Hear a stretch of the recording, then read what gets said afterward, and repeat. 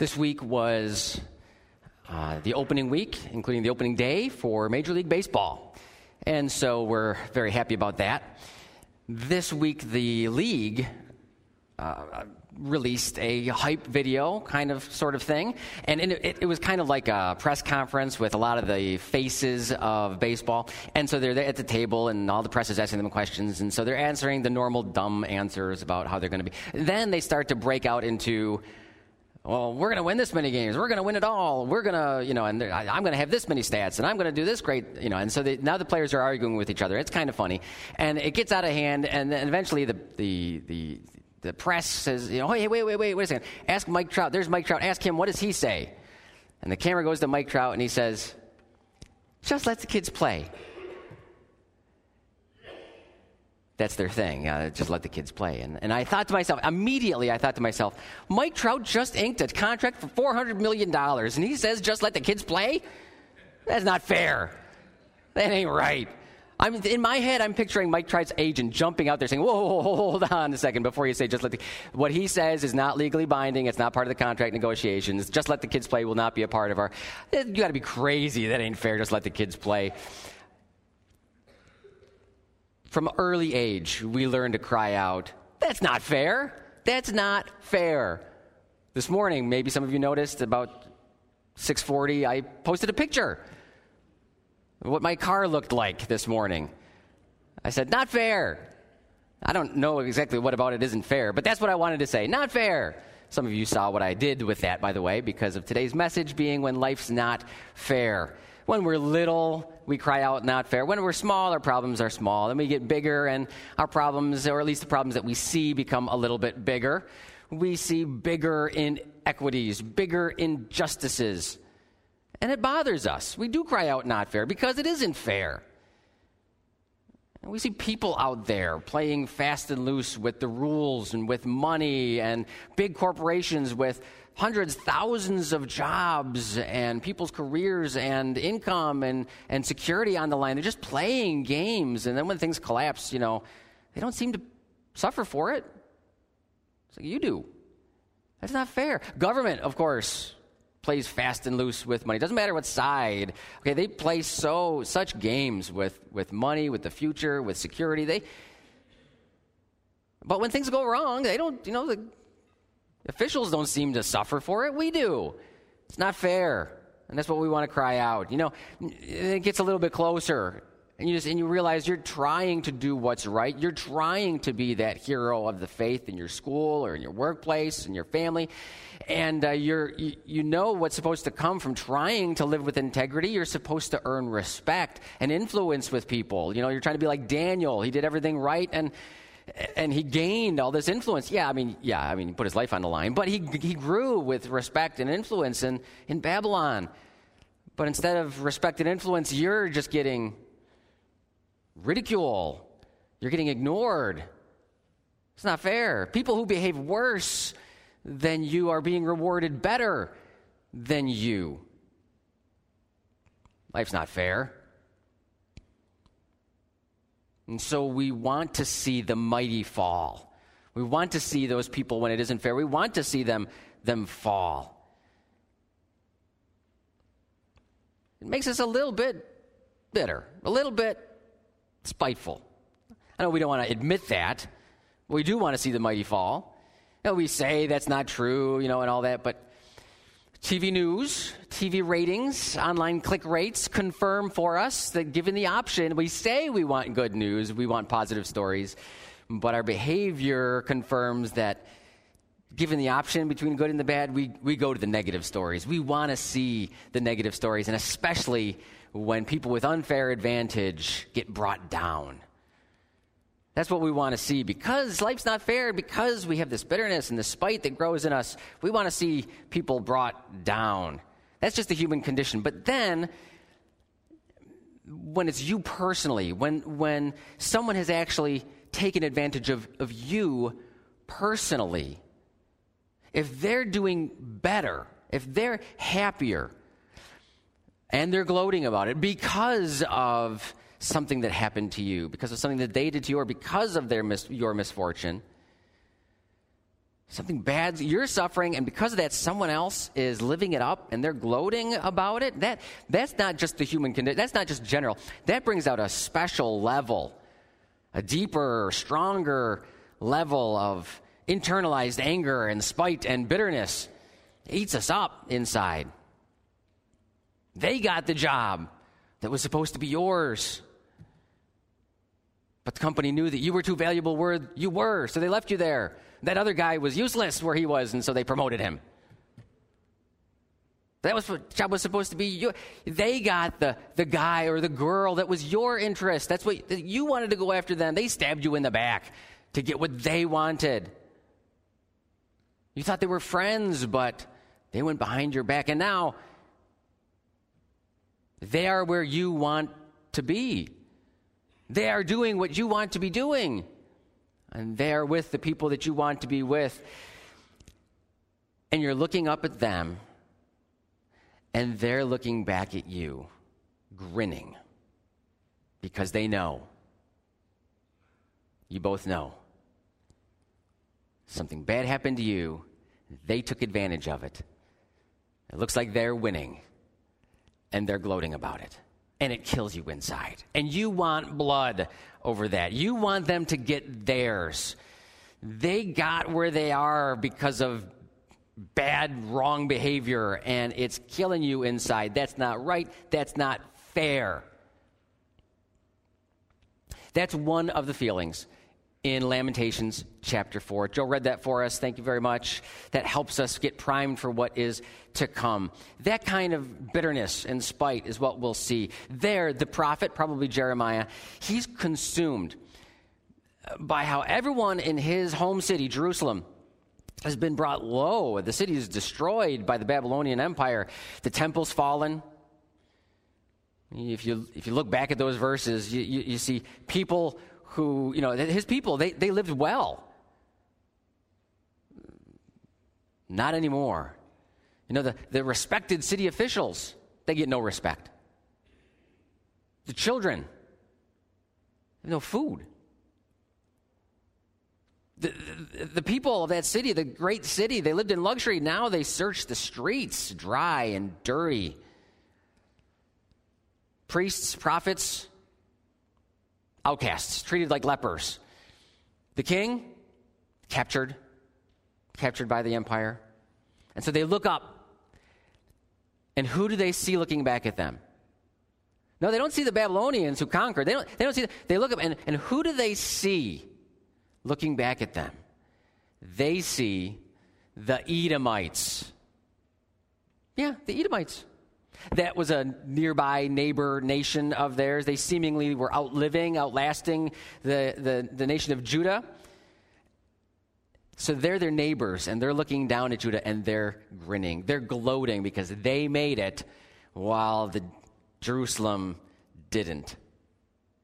And so the prophet, with the guidance of the Holy Spirit, and with a head full of knowledge of God's promises, and with a heart full of understanding that this isn't fair, that life's not fair, he writes Lamentations, and he gets to the end of chapter 4, and in verses 21 and 22, he writes these words: "Rejoice and be glad, O daughter of Edom, you who dwell in the land of Uz, but to you also the cup shall pass. You shall become drunk and strip yourself bare." He looks back at his own people. The punishment of your iniquity, O daughter of Zion, that's Jerusalem. The punishment is accomplished. He'll keep you in exile no longer. But back to Edom, your iniquity, O daughter of Edom, he will punish. He will uncover your sins. It's venomous. It's spiteful. When you get to this point in Lamentations 4, you're supposed to read this and see he's looking up dry, dirty, parched, sweating, angry, beaten down, destroyed. He sees his neighbor country gloating in their suffering. He says, just you wait. He says, laugh it up, Edom. Just you wait. You're going to get yours. You're going to get what's coming to you. That's what's recorded for us in Lamentations 4, 21 and 22. Just you wait. Laugh it up. You're going to get yours. Is that meant to be the pattern for how we today relate to the world around us? You may be saying, yep, sounds good to me. I kind of like that. But we know that, there's more to the story than that, especially in the book of Lamentations, which we've been going through in these weeks. The story's not really about Edom. They're named, but God's word, it's not really about them. And the application's not really about them. The story never ends with raw emotions, but sometimes it starts there. So let's look there. Let's look at dealing with an unfair life. So first, get right to the heart. Acknowledge your bitterness. It's not fair. It wasn't fair. We're suffering. I'm suffering. Something bad happened to me. Someone else benefits from it. That's not right. Acknowledge your bitterness. Look deep into your heart. Their joy is not fair. Jerusalem was suffering. Why on earth would that bring joy to the Edomites? It shouldn't, and yet it did. So he says, rejoice and be glad. In verse 21, he says that, and that's a bit of a warning. Rejoice. He's kind of saying, rejoice while you can, because it's coming at you next. He's kind of saying that, but it's also an acknowledgement when he says, rejoice and be glad. He's saying they are. Yeah, keep it up. Keep up this rejoicing and gladness. He says it's this warning and it's this acknowledgement. They were rejoicing in Jerusalem's fall. And we see that happening all the time throughout history. There's a German word, Schadenfreude. Schadenfreude. We've adopted it into English, and it just is a reference to the joy that someone feels at someone else's misfortune. Internet searches are very interesting. I'll leave that to you.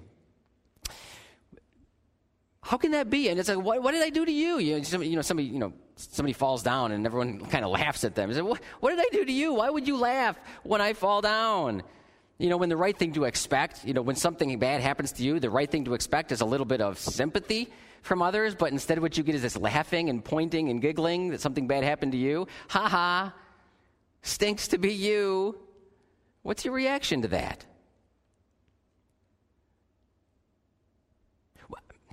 Obviously, if it's trivial, if the trouble is just something that's silly and temporal and it's not a real big deal and we just look silly, we might laugh at ourselves when something, and everyone's laughing. And that's, but when it's real suffering, when something really bad, when the suffering is real, painful, sustained,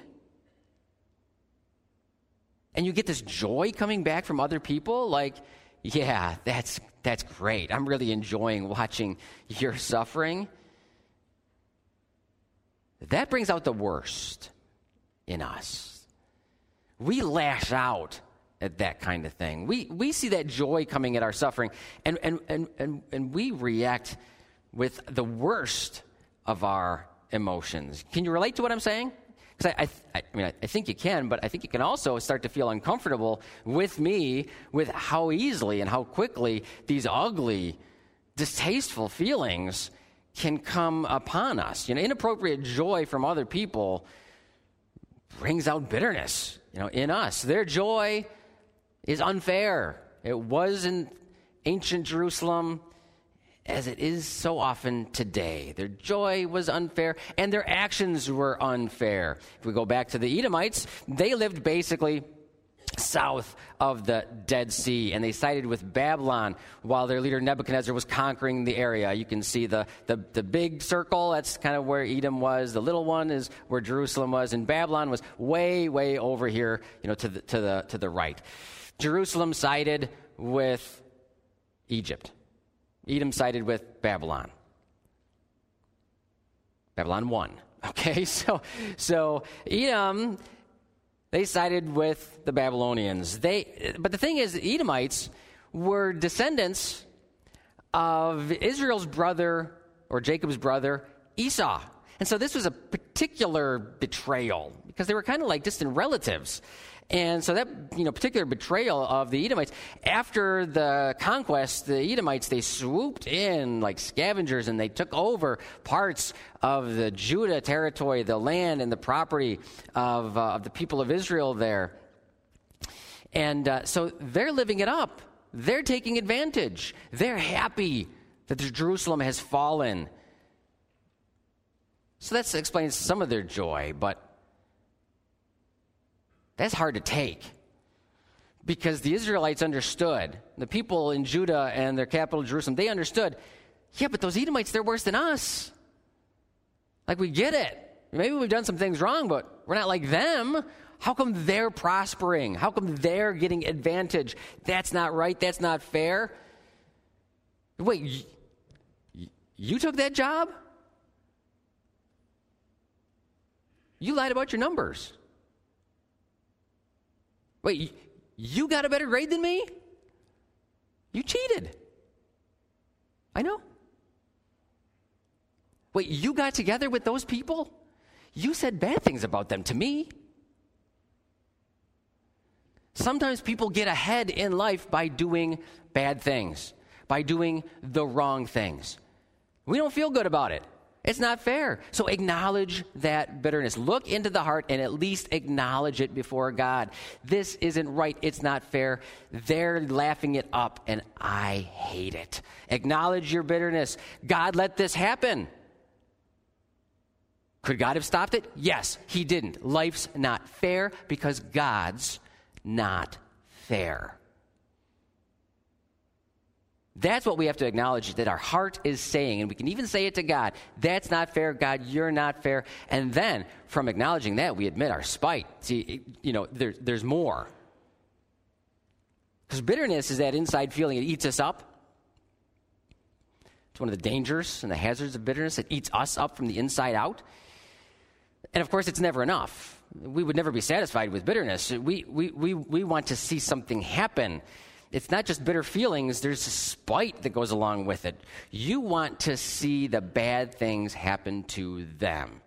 Not just, hey, that's unfair, but I want to see them brought down. They did the wrong thing. I want to see them suffer. I want to see them humiliated. They deserve it. They deserve it more than me. I mean, I might deserve it a little bit, but they really deserve it, and I want to see it. Admit your spite. Look again at parts of these verses from verses 21 and 22. He says, but to you also the cup shall pass. You shall become drunk and strip yourself bare. But your iniquity, O daughter of Edom, he will punish. He will uncover your sins. It's spiteful. He wants to see it. This bad stuff's going to happen to you next. You're next, and I'm glad about that. It's the feeling that we're getting from this lament. Are you getting uncomfortable with me? Okay, this kind of spite that's coming out from one of God's spokespeople.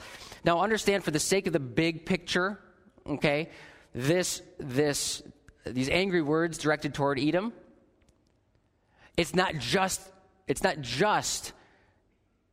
anger, bitter spite coming out. It actually is in line with what God has said about the nation of Edom.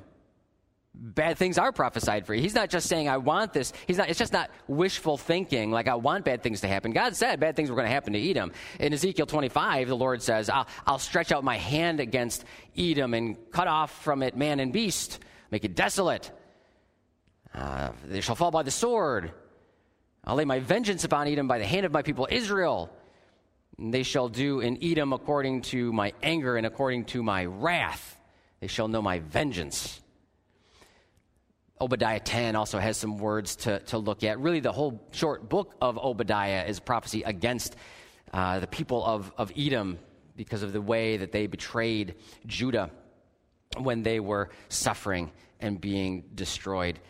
Yeah, God's prophets did see disaster coming from Edom. And so when we look at Lamentations 4, 20, 21, 22, we see an agreement with the rest of God's word that destruction was going to come, suffering was going to come to Edom. But here, in these verses, it's not just, woe unto you, Edom, bad things are going to happen. This is in the moment. This is, the prophet Jeremiah is suffering. He's angry. He's spiteful. It's in the moment. It's hurt. It's hurting. It's angry. It's bitter. It's spiteful. He's not just saying, yes, you're going to get what's coming to you. He's saying, you're going to get what's coming to you, and I want to be there to see it. That's the feeling that's deep down coming out from him. Now, will you admit it? That you felt that way sometimes? Sure you have. We've all felt that way sometimes. Something bad is going to happen to you, and I'm going to laugh. We got to think about that for a little bit. What does that spite really want to see? What is that bitterness directed at other people? What does it really want to see? Is it the Lord's justice that we want? Is it everything to be fair? Is that what we're looking for? What does your spite really want to see? In Lamentations 4, the spitefulness of the prophet wants to see the suffering and the destruction that they've experienced turned and multiplied against Edom. We want to see you cut off, your people destroyed. We want to see you suffer, killed, pain. And furthermore, we want it to be humiliating and full of shame.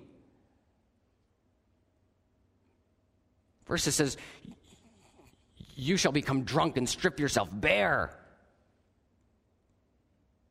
In a culture like ours that glorifies self-imposed drunkenness and nudity, it bears reinforcing the idea from God's word that those things are shameful. It's not the way it is meant to be. It is wrong. We should be ashamed and humiliated when those things happen. Please understand what God's word is saying. God's word doesn't say that food and drink that God has provided is shameful. It doesn't say that. And it doesn't say that your body is shameful, that you should be ashamed of that. It never says that.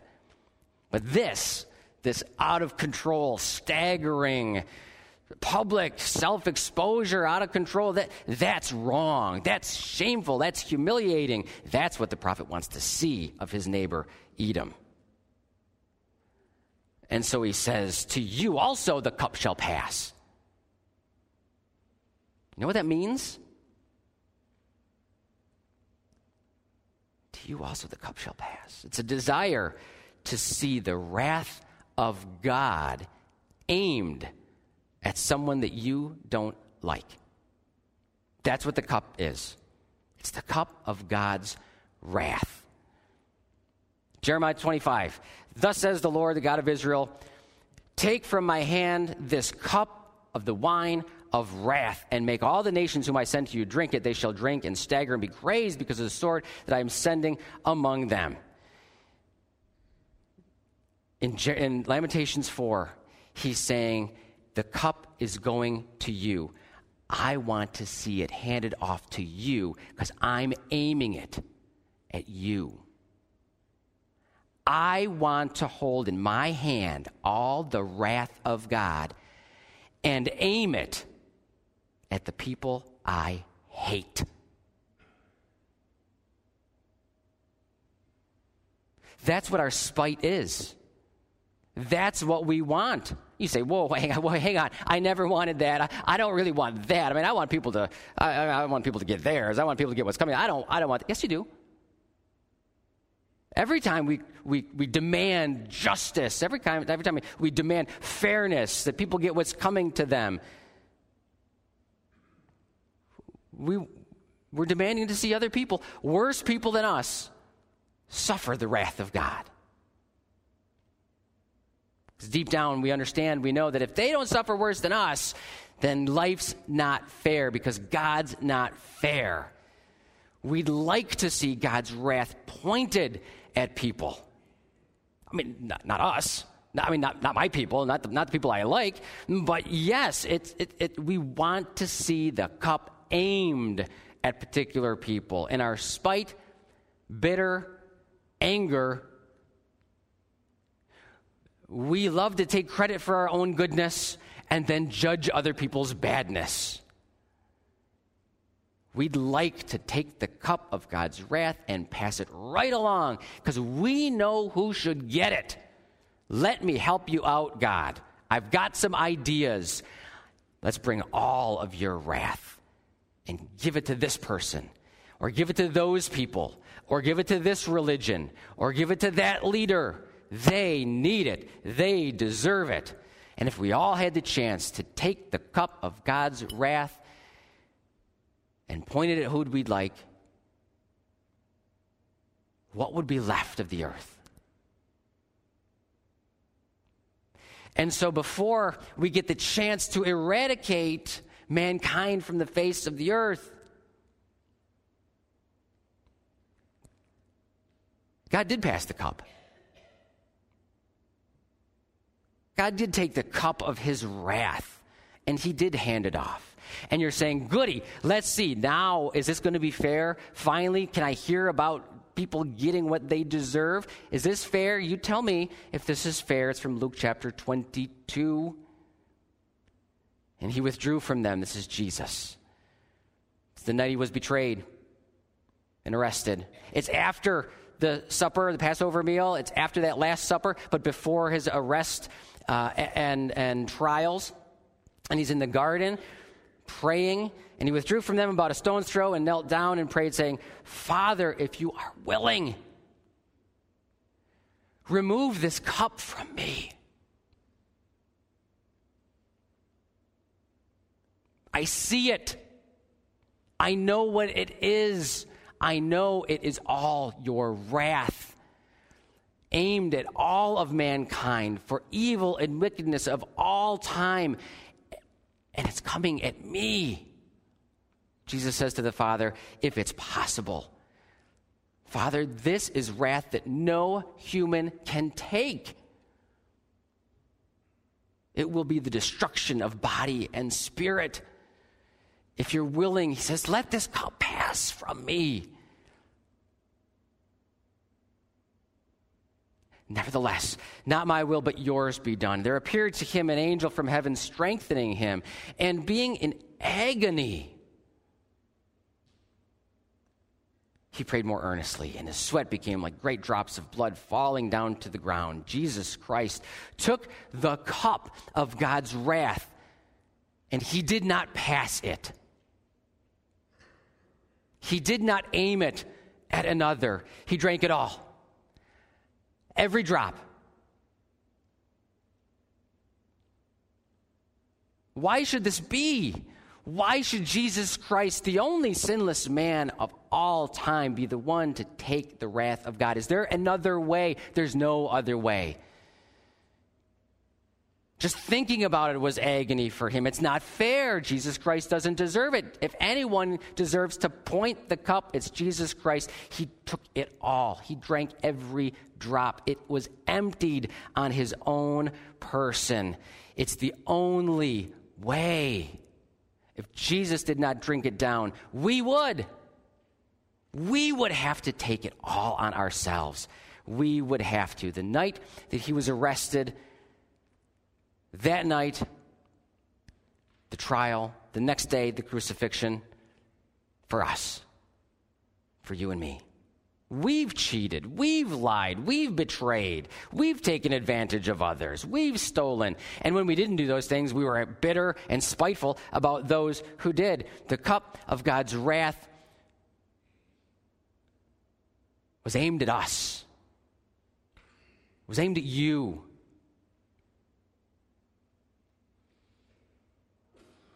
Jesus intercepted it. He got between you and God. He took it. He took it all.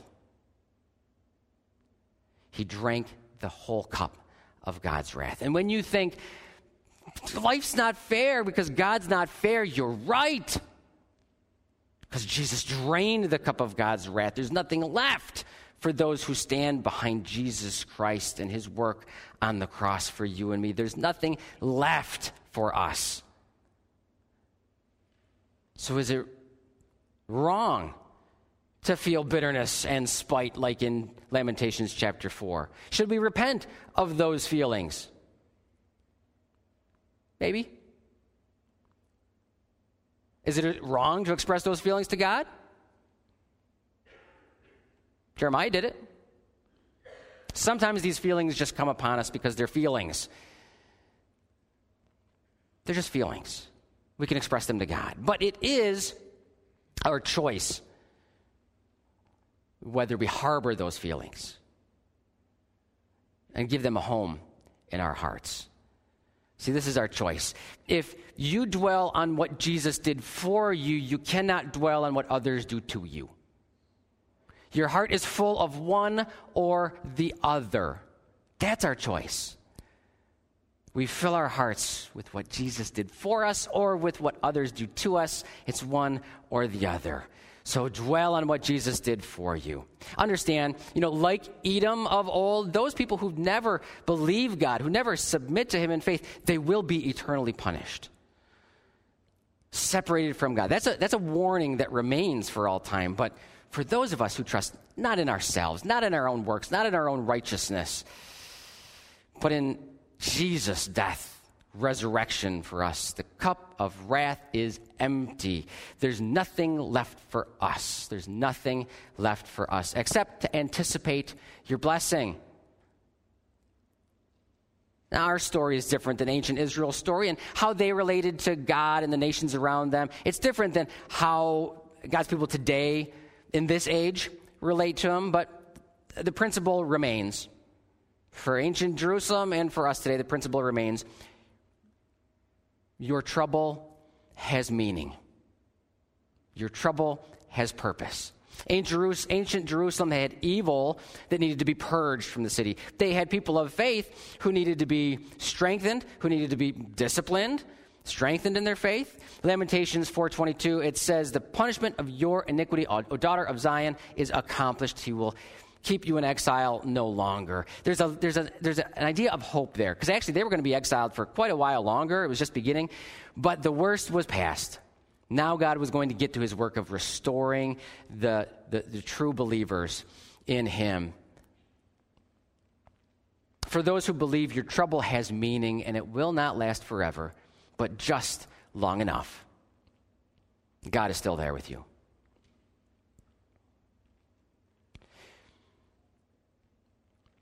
The night Jesus was betrayed and arrested, he prayed about the cup of God's wrath, which he took for us and drained it. But that same night, a little earlier, at the supper, there was a different cup. It was the cup of blessing. It might have been actually the cup of blessing from the Passover celebration, but whatever point in the Passover meal it was, Jesus took the cup and he said, this cup represents the new covenant in my blood. Now we're talking about something entirely different from the cup of God's wrath. This cup represents the new covenant in my blood. The new covenant is a promise that God made to his people of forgiveness and intimacy, close relationship with God. He made that promise to his people Israel and then applied it to the rest of the world for people who could not achieve forgiveness, people who could not earn close relationship with God by our own works and righteousness. He took that cup, not the cup of wrath, the cup of blessing. He took that cup and he passed it to his disciples. Drink this, he said. He passed it to his disciples, and he passes it to us today. You think life's not fair because God's not fair? Drink deep from the cup of blessing. It's not fair either. We didn't earn that. Jesus passes it to us. 1 Corinthians chapter 11 says, when we celebrate communion, which we will do in a few moments, we proclaim the Lord's death until he comes. We proclaim the Lord's death until he comes. We look back to the Lord's death on the cross, and we look forward until he comes, and he makes everything right.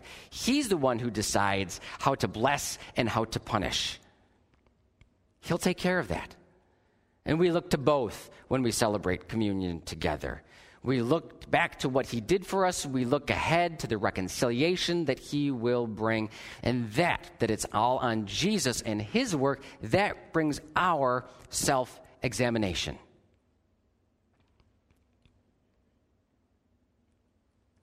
Do you want to aim God's wrath at people? I get it. I understand. The prophets of old understood that. God understands that. But you have to put that cup away. You have to put that cup down. Don't forget, that cup should be aimed at you too, and me. Jesus emptied it.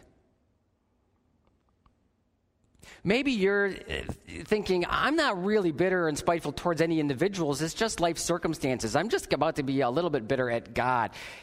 Or maybe you kind of feel or sense that that's coming in your life because of the overwhelming circumstances. It's not people. It's just the things that are going on. I'm just angry at God right now. Your trouble has meaning. It won't last forever. Just long enough. God's still there. Today, Jesus offers the cup of blessing, forgiveness, intimacy with God. And it's filled to overflowing because of the shed blood on the cross. Will you drink deeply from the cup of blessing today? I'm going to pray. The deacons can come forward now, and as I pray, and just take a seat when they get up. And we're going to respond together to God's word by celebrating the Lord's Supper together. Father, we're moving into a communion service, but it's not a different service. We're taking your word and applying it and responding to it together in this time. And so, Father, I pray for those who've never made Jesus Christ their Savior, that if there's those here today who look in as if from outside and just don't get it, feel like they have to earn everything themselves, pay for everything themselves, make other people pay for things themselves, never accepted the work of Jesus Christ, let today be the day. If that's you here today, talk to us. We'd love nothing more than to talk to you about the gospel of Jesus Christ.